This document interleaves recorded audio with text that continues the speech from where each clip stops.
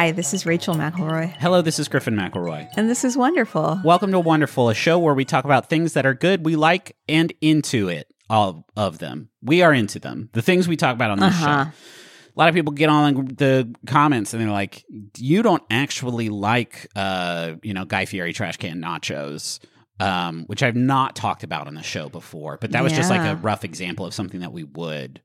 Now I have to pivot. Because when I talk about my thing, people are going to be like, "I wish she had talked about Guy Fieri trash can nachos instead." You can put that on the bench. I'll put it on the batter's box. Bench is bad. If you say like I'm going to bench Guy Fieri's trash can nachos, that's bad. If you say I'm going to put him in the queue on deck, he's on deck. He's warming. Guy Fieri's trash can nachos is warming up in the dugout in the bullpen. He's throwing baseballs very fast at a net, which I guess helps you play baseball better. I've eaten these before, right? No, I do. Okay. I know this. You gave me a look like you're a poser even now. No, I was trying to think of if you've eaten them multiple times. No, I had them the one time. Okay. We went with Lynn to the Guy Fieri's restaurant, which is what it's called, in Times Square. A million years ago now, and we got them. And I'll never forget, there was a singular dining experience for so many reasons, but I was sitting across from this large painted sign on the wall that said "Love, Peace, and Taco Grease" on it. Yeah. And that has been stuck in my mind like a thorn in a lion's paw since that fateful day. But anyway, that's a lot of talk about. Was there merch there? Do you remember? Probably. It seems like that would be on a shirt. You could probably buy a shirt with that on it. You could probably buy a hat with like the Guy Fieri wig sort of poking out of it, which shame on me. Little did I know that I would be doing a Fieri themed sort of streaming event, which I haven't talked about on the show. Trial by Fieri's back. I'm playing Ocarina of Time in a really silly way on our YouTube channel at the McElroy family. You should Griffin a lot of times will say sentences like, "Well, I got to go do my Fieri thing." And I'm like, you are the only person. That's not true. I imagine there's lots of content creators who have said that exact sentence. Who do Fieri stuff? Probably not the way I do it. Everybody does their own sort of twisted spin on it. Do you have any small wonders? Gosh, so many like finales and new beginnings of shows. I have a feeling that you're going to talk about one. Okay. So if you want to swoop it, swoop it. I got lots of good stuff going on right now. Oh, yeah? Yeah. Well, I mean, there's Barry. Yeah, man. But you were the one that thought about it like all day yesterday. So I couldn't say I was amazed. I was looking for some support yesterday, like a Barry finale support group. And it had not been lodged in your brain in the way that it had mine. Well, I just wanted to read about it and read other fan interpretations. And like, I haven't gotten that deep into some shit like that since like, I don't know, Lost or Breaking Bad or something like that. And I have so many that I haven't watched yet. I haven't watched Succession. I haven't watched Yellow Jackets. I will say we finished Survivor. Great fucking season and of Survivor. I really enjoyed it. Survivor, if you have not, since season 40, which is wild, they have really freshened it up. And I would say the last 4 seasons have been, like, all of them, all-time bangers. This season in particular was a really, really, really fun one. There were very few players that you felt like were just being kept around. Yes. You know, like, there were a couple. There were definitely people who I was like, I don't know that this person should win. But it wasn't like the season where it's like 2 clear front runners and everybody just trying to get them out every week. You know, It really felt like week to week, it was anyone's game. Kick-ass finale, too. One of the more exciting fire-making challenges that has maybe ever been on the show before. Really great. Really great. Yeah, I mean, I had one night a couple nights ago where we watched the Barry finale and then I finished the new Zelda game, and that was a very emotionally sort of compromising evening. A lot of highs, a lot of lows, a lot of victories and defeats. That was just a good night. That new Zelda game, y'all, is something special. Very special video game. I'm very excited that it exists and we got to play it. You go first this week. Yes. What do you got for me? The thing I'm going to talk about this week is Feelings. This is not the song. Just that there are them. What song? You know, the feeling, nothing more than... Yeah. You sing, that's the quietest I've ever heard anyone sing. I don't like... The lack of... I don't like singing publicly. That is true. I sing to our young son in a dark room by myself. It's very good to catch some of that through the door. I love that very much. No, just the feelings. Thing. Just the thing of feelings, yes. This is kind of new to me.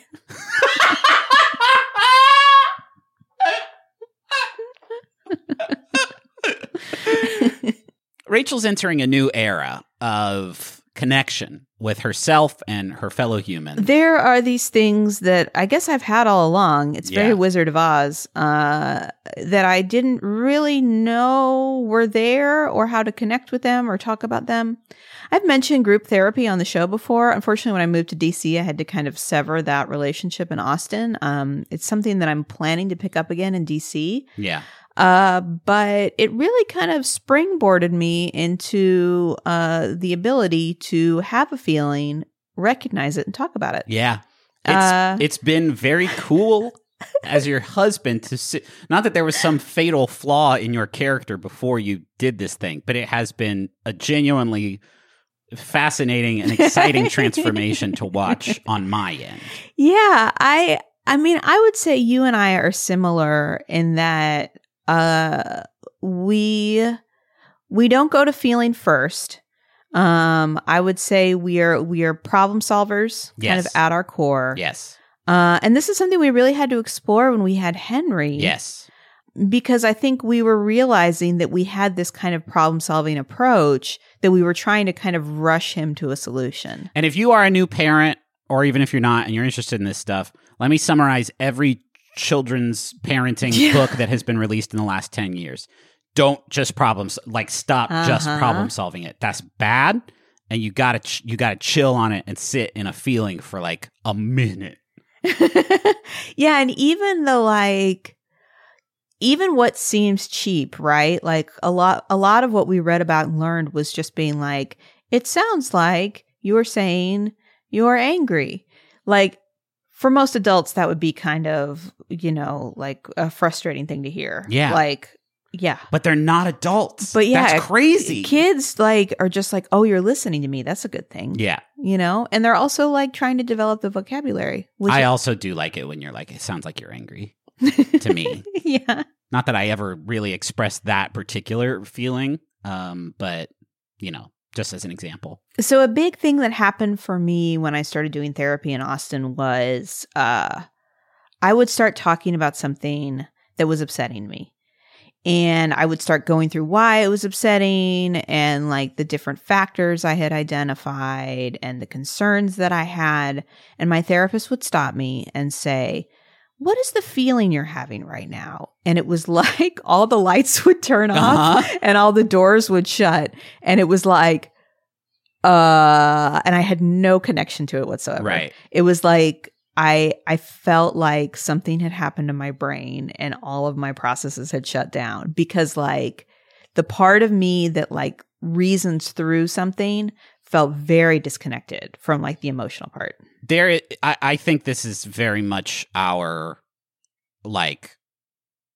thing, and I do not think it is terribly uncommon in this modern age of like full when you go into survival mode or problem solving mode or let's fix it mode, there is a like full blown dissociation from your own body. Yes. That you kind of that comes as a natural like side effect of that. Yeah. And recognizing that, I've never done group therapy, but I think it would be hugely beneficial for me. Like recognizing that is like a genuine, like a reawakening of sorts of like, wait a minute, my body feels stuff and I should probably pay a little bit of attention to it.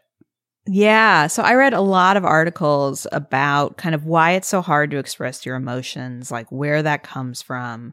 There was an article in The Atlantic in 2015 called How to Get Better at Expressing Emotions. Simple, right across the plate. Love it. And they recommend doing what they call a physiological check. So like ask yourself when you're feeling something happening to your body, like where is this coming from? Is this anxiety related to the communication I'm about to make, a decision I'm about to make, an email I'm about to send? Where is the irritation coming from? Just kind of like noticing tension in your body and trying to kind of check in with yourself, because it is that lack of vocabulary and awareness that like makes it kind of a weak muscle. Like for me, that's what was so surprising is I've always been somebody who felt like I can find the words and I can say them. Like that is something I felt confident about. Like it is easy for me to communicate with people because I have the resources. And then when I got to the emotion, I was like, uh-oh, I have no words. It was shocking. And so that's what the physiological check is all about, is like trying to build that awareness and that skill. Yeah. God, that's such a, God, I wish I was good at that. I'm trying. Well, and so much of it too, I think a lot about how like technology has changed things, because when I was like in middle school and high school, the coolest thing you could be was like indifferent, like unconcerned. Like if you liked something, you had to be kind of like chill about it. And like particularly like, and this is probably an experience throughout the world, but being somebody who grew up in the Midwest, the whole concept of trying to make yourself stand out was like a shameful thing, you know, like liking something and putting it out there and being vulnerable was like a thing that you shouldn't do, And so I feel like this ability to like express when you were upset or like happy or excited, you had to be very like thoughtful. Like, is this going to be okay? How is everyone else going to receive this? Like, if I say I like Weezer, am I prepared to name 10 songs by Weezer? Because do it now. Sweater Song. My name is Jonas. Say It Ain't So. Say It Ain't So. Creep. That's Radiohead. They probably covered it at some point. There you go. I think part of the reason, so there's a New York Times article. It's funny, a lot of these came out in 2020. Hey, yeah, man.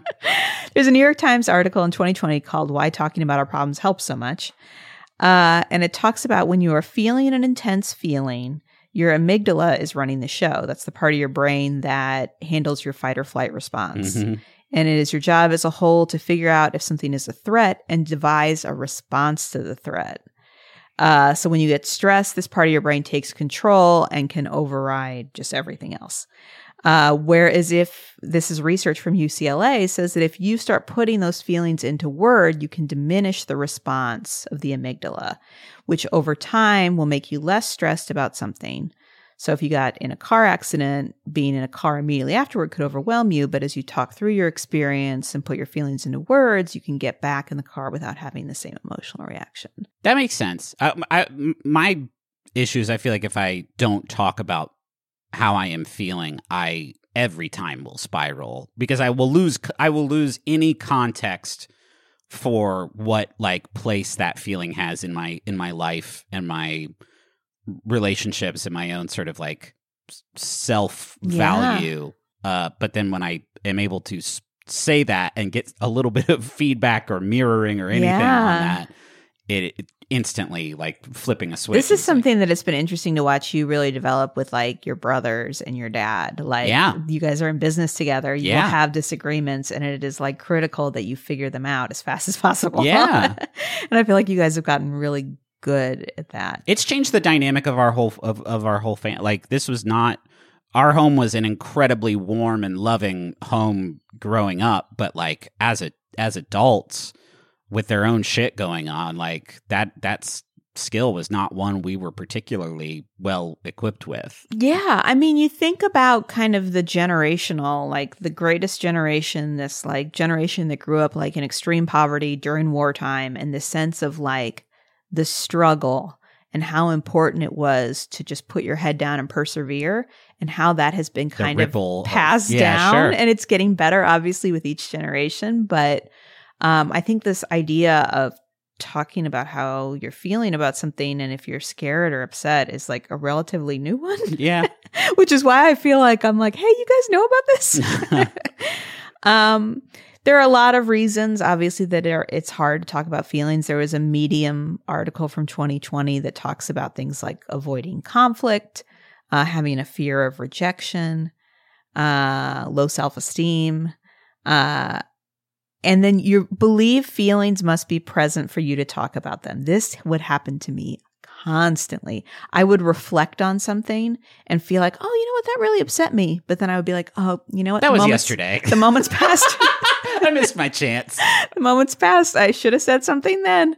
It's so unrealistic too, because like I have never, even after, therapy or, medication or anything like that, I've never, ever, ever had the experience of feeling upset by something and immediately being like, hey, that upset me when you did. Like, it is always usually for me like a thing I bring up later when it, so this was the other thing. This is the last thing I'll talk about. In the Atlantic article from 2015, they talk about how people that are extroverted tend to have higher emotional expressiveness.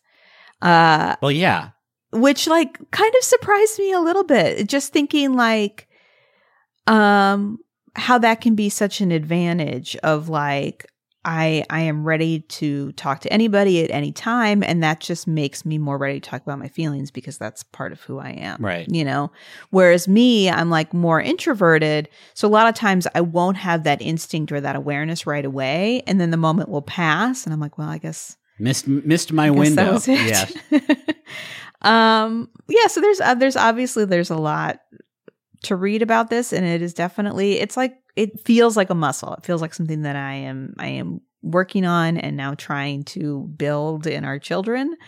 And I don't know, it's been kind of cool to follow that evolution. It's helpful also once you can do it with your kids, because it literally is like, how do you feel right now? Oh, okay.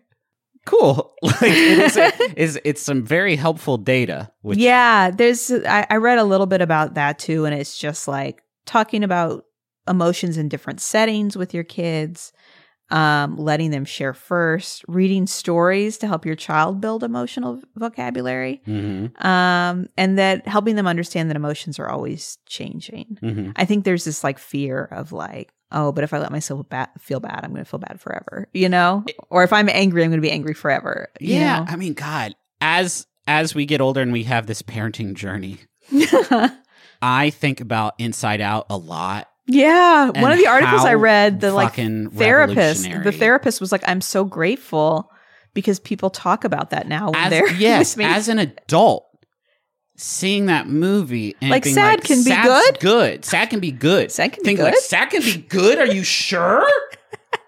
Sad can be good, but it's the bad feeling. It's the opposite of the good, happy feeling. Are you sure about that, Pixar? Can I steal you away? Yes.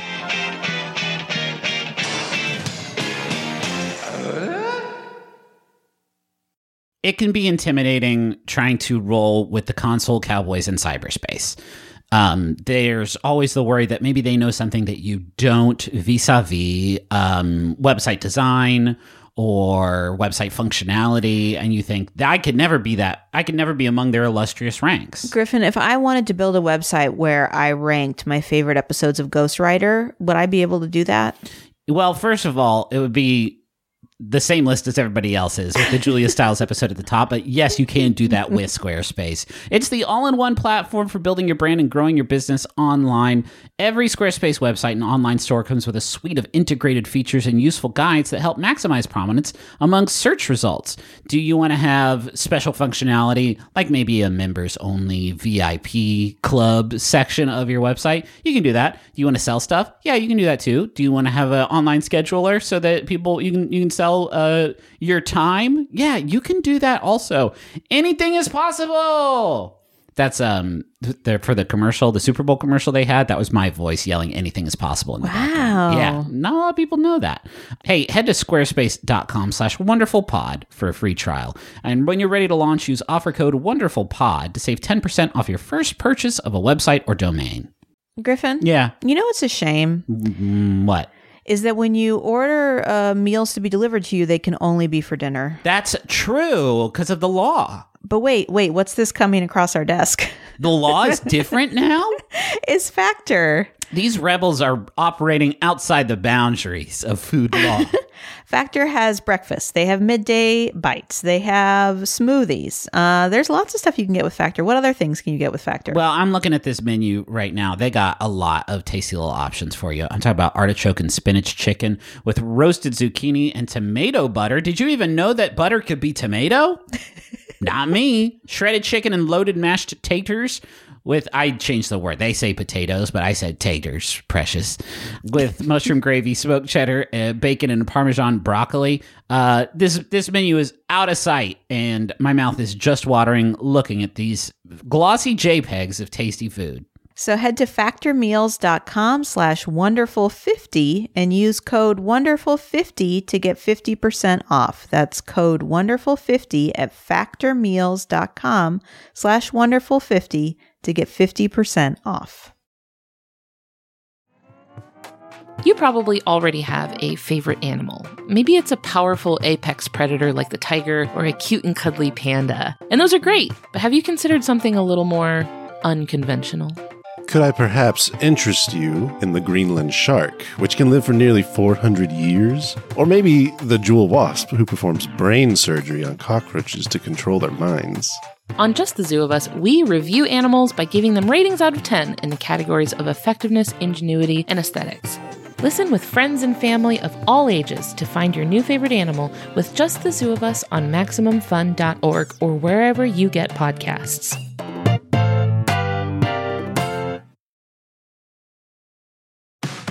I'm Jordan Crucchiola, the host of Feeling Seen, where we talk about the movie characters that make us feel seen. And I'm the show's producer, Marissa. Jordan, you've interviewed so many directors, actors, writers, film critics, and I like to play this little game where I take a sip of coffee every time someone says, "That's such a great question."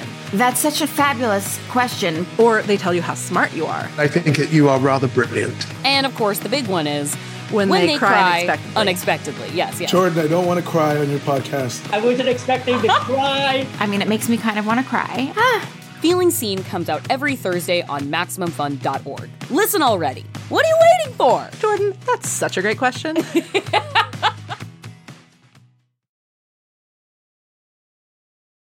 This is going to be a very, it feels like sort of parenting heavy episode because my thing is adjacent to that. I want to talk about the world's best bedtime book. Here goes Joe. Joe Biden again, fucking barnstorming our house in his chopper. What's it called? Big Eagle? Oh, I don't know. I think it's called Big Eagle Condor 1. I don't think we're supposed to know. I don't think you're supposed to know the name of Joe Biden's helicopter. Okay, No. it's passed. We're talking about Goodnight Moon. Yeah, you were reading this to little Gus the other day. I've read this book to Gus multiple times a night for a very long time. For as long as I've been reading to him. It is like his number one jammer. Henry liked it a lot. I read it to Henry a lot too, but Gus wants it every night and sometimes multiple times. Yeah, Henry moved very quickly through books, and we just started stepping up our game so much that now we have so many books in this house. We have so many books. Whereas Gus has some favorites and he will hit those over and over again, and it is delightful, especially if it's like a good book. If it's like therapeutic in the way that Goodnight Moon is. I think it's the best like putting a kid to bed book, and I feel like I can say that with some authority because I've probably read it several hundred bedtimes now. The way like the illustration too, like obviously the words are very soothing, but like the pictures are so like I could look at any of those. I could print that out and put it on the wall and just be happy staring at it. I love that about you. It really does, particularly for Gus, have a soothing effect. I feel like I've seen that firsthand. Not that usually every night I will read to Gus for like 10 or 15 minutes before you come up to do like his bedtime, just to kind of like reset him a little bit. It's because with Henry, we used to really we had a whole process with Henry. Where we would like bring him up a half hour before and we would read books, and then we would like spend all this time winding down. With Gus, it's like 10 minutes. Well, and then you rock him to sleep for 45 minutes. Like, don't make it sound like it. No. Like, that's wild. The wind down time is shorter and the bedtime routine is longer, perhaps unsurprisingly. So Goodnight Moon was written by Margaret Wise Brown with illustrations from Clement Hurd. And it was first published in 1947, where it kind of flopped. Only 6,000 copies were sold that fall. You judge a book by its cover, right? You're like, okay, whatever. It wasn't picked up in like libraries, which is like a huge circulation thing back then. And it wasn't until the baby boom that it kind of started to grow exponentially in step with the baby population of the country, because there were so many babies. And I imagine folks were just desperate for anything that can help these rowdy, rambunctious, post-World War II babies just go to they've sleep. got like 6 of them in their house. Got like they all have to go to sleep. Kids, they all got to go to sleep. As of 2017, it had sold nearly 50 million copies. That was, 6 years ago now, so obviously it's much higher than that. It was selling roughly 700,000 copies annually back in 2017, so who knows how that number has increased with the COVID baby boom.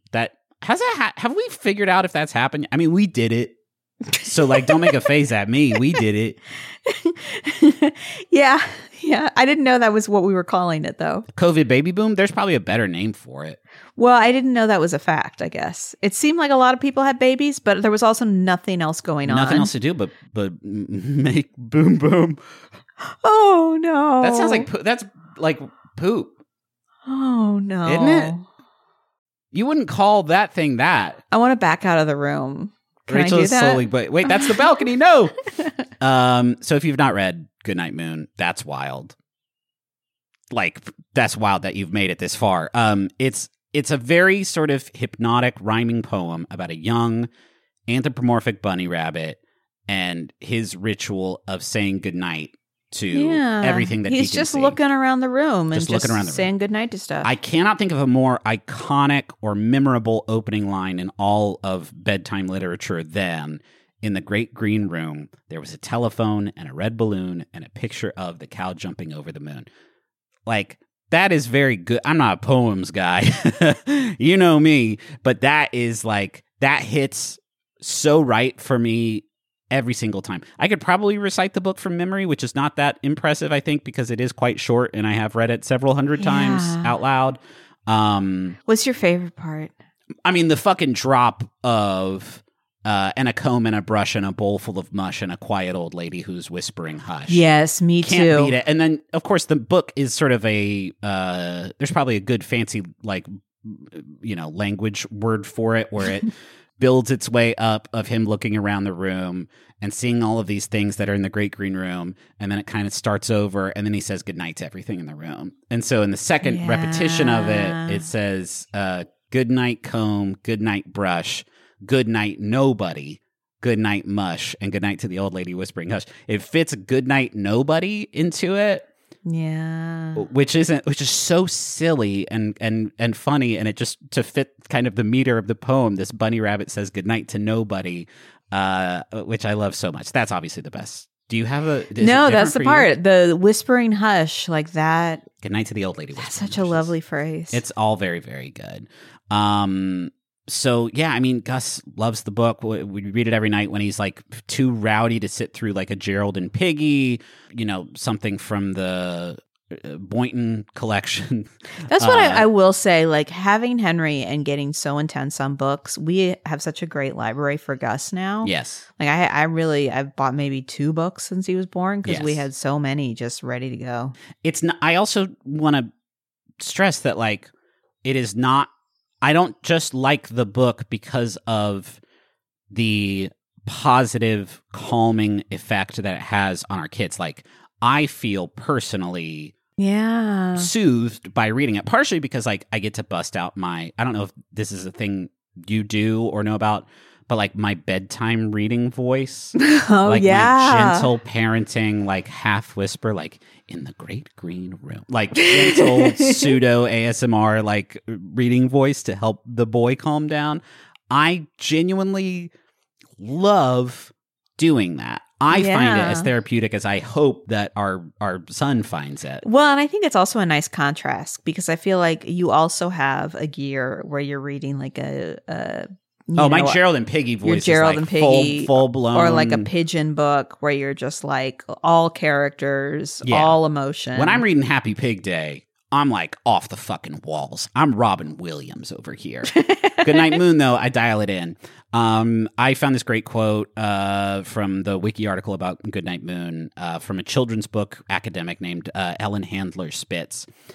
She wrote a book called Inside Picture Books. She writes like exclusively pretty much about sort of like child psychology by way of, child literature.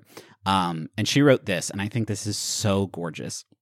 The psychological function of the surviving objects in Goodnight Moon is profound. They teach young children that life can be trusted, that life has stability, reliability, and durability. Oh, that's good. I think maybe that's like another reason why this book brings me just as much comfort as I'm sure it does for our children to hear it. Like, it is a book about the comfort of the things you know in your safest place. Yeah. And how they were there when you go to sleep and they will be there when you wake up. Yeah. That's incredible. Yeah. Yeah, and I feel like we still do that a lot with Henry of like kind of that like gratitude thing of just like, like what is in this space and that you're grateful for. I mean, Henry's bedtime song for maybe a couple of years now has been a song from Adventure Time called Everything Stays. Such a beautiful song. Which is incredible. I could do my own sort of segment just on that song. Every it's time I amazing. listen to it, the thing that really strikes me is that he picked that song. He did. He found it on a YouTube kids it's video such a that showed up. Bedtime song. And it's incredible. It's about let's go in the garden. You'll find something waiting right there where you left it lying upside down. Yeah. When you finally find it, you'll see how it's faded. The underside is lighter when you turn it around. Yeah. So like everything stays right where you left it. Everything stays, but it still changes ever so slightly, daily and nightly, in little ways. Everything stays. It's so perfect. And I think that actually there is a lot in common with Goodnight Moon.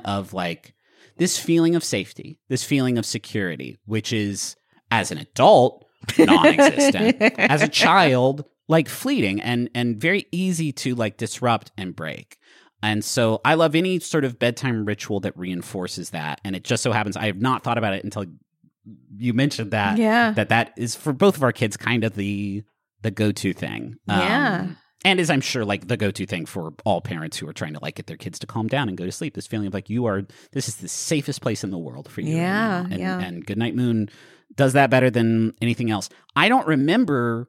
I'm sure this book was read to me as a child. I'm sure of it, right? Yeah. I remember seeing it in our home. I have a fucking terrible memory of my childhood in general, but I really feel like it wasn't until I was a parent and used it myself that I like really fell in love with it. And yeah, I mean, I don't remember it either, but I think that's because like my memory of being read to starts with like chapter books. Yeah, sure. Like it starts with the ongoing story that you continued every night. Yeah. But it's probably my favorite book to read to our kids, because it is a rare thing where I feel like I am getting as much sort of comfort out of it as they are hearing it. And that is an incredibly special sort of symbiotic thing that happens sometimes when you are parenting. I would love to know, for those of you that are in the wonderful Facebook group, if there are other really good bedtime books. Oh, for sure. I mean, I'm sure there are, but I would love to hear more of them. Yeah. Because bedtime with Gus in particular is more challenging. He just has a lot more energy than Henry. And like any way we can get this child to like switch gears, welcome advice. Welcome, please. Hey, we got some submissions from our friends at home. Yeah. I remembered and have them ready to go. Our first one here is from Nathaniel, who says, "My small wonder this week is Manhattanhenge, which is a brief period when the setting sun aligns exactly with Manhattan's buildings. City blocks, including traffic, will sometimes stop to admire. It only lasts a few days a year, and it's gorgeous." Have you heard of this before? No. It's like, a specific window out of the year where when the sun sets, it sets perfectly down, the main, I I'm not familiar enough with Manhattan's sort of geography, but you know how there's those long streets where it's just you can see, you know, way down the distance, and just these huge buildings sort of surround you on the left and the right, where the sun will shine directly down it. And I've seen pictures of it before. I've never seen it in person because I don't know when the fuck it happens. Oh yeah. But it is very, very cool. Bo says, my small wonder is easy watching TV. Nowadays, a lot of YouTube and podcasts qualify as such, but just having something to play in the background of a craft or chore that you can follow along and enjoy while half your brain is occupied. Yeah, a lot of the TV we watch, I would say, falls into this category. Yeah, I mean, particularly shows that do a lot of recap. Yeah, man.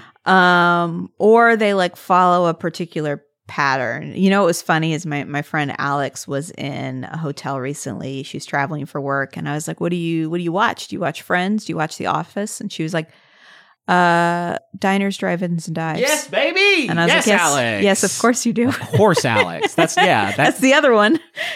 I will never forget. We went to I did forget. What's the town in Texas that everybody goes to, and it has the Magic Mountain, and there's like wineries there? Oh, so it's not Fredericksburg? Fredericksburg. Is it Fredericksburg? It is Fredericksburg. Okay. We went there once. We rented a house. This was before we had kids. Yeah. Not a lot to do in Fredericksburg. We walked up the Magic Mountain, which was a very quick hike. Yeah. And then we went out to a really great dinner, really, really, really nice restaurant. And we walked down the street and bought some fudge or something like that. And we went back to our room, and it was 5:30. And so we just fucking chilled in bed and ate fudge and watched Diners, Drive-Ins, and Dives and Guys Grocery Games. And it was a pretty chill time. Boy, howdy, a very Guy Fieri heavy episode this week. This week is all about parenting and Guy Fieri. Thank you so much for listening. Yeah. Thank you to Bowen and Augustus for our theme song, Money Won't Pay. You can find a link to that in the episode description. And Griffin's going to be in your real life face that's a number of times these next few weeks. Yes, coming up here in a couple weeks, middle of June. Please go to macro.family to find the specific dates and schedule and stuff. But me and Travis are going to be at Awesome Con here in DC. I'm excited to hear about this con. I don't know anything about it. It looks awesome. It looks very cool. You know anybody else who's going to be there? It's huge. It's a pretty big con. Big deal. There's a lot of people that are going to be there. Right. That'll be great. And then we have some live shows coming up in Raleigh and Richmond. And then next month, well, wait, when do you hear this? No, it's still May. In July, we're going to be doing Mabim Bam and Taz, I think, during San Diego Comic-Con, which will be rad also. Yeah, and if we can get our childcare situation figured out, maybe we can do a Wonderful. Oh, that would be great. At some point on that tour. That would be so fun. We will let you know. We'll let you know. That's it. Thank you all so much for listening. Tomorrow, I guess, is June starts. We'll have new merch over at McElroymerch.com for you to check out. So go watch that. Go to the McElroy Family YouTube channel and subscribe. We're live streaming there a few times a week, and it's really fun. A lot of times that Griffin and his brothers will play video games, and it's soothing to watch. We do have fun to watch, not to no, not to play. But every way we play video games is wrong and bad. We do a Super Mario World playthrough now where we split the controller up, and I jump and Justin hits the tongue and cape button, and Travis moves left to right. It's fucking rough stuff. It's so funny to watch y'all and your shorthand with each other in your years of video game experience as a unit. Yeah. And after every stream of that, we do call each other and we do unpack the feelings we gave each other, the very bad feelings that came up during that playthrough. Anyway, that's it. See you next week. Thanks, Bye. everyone. Bye.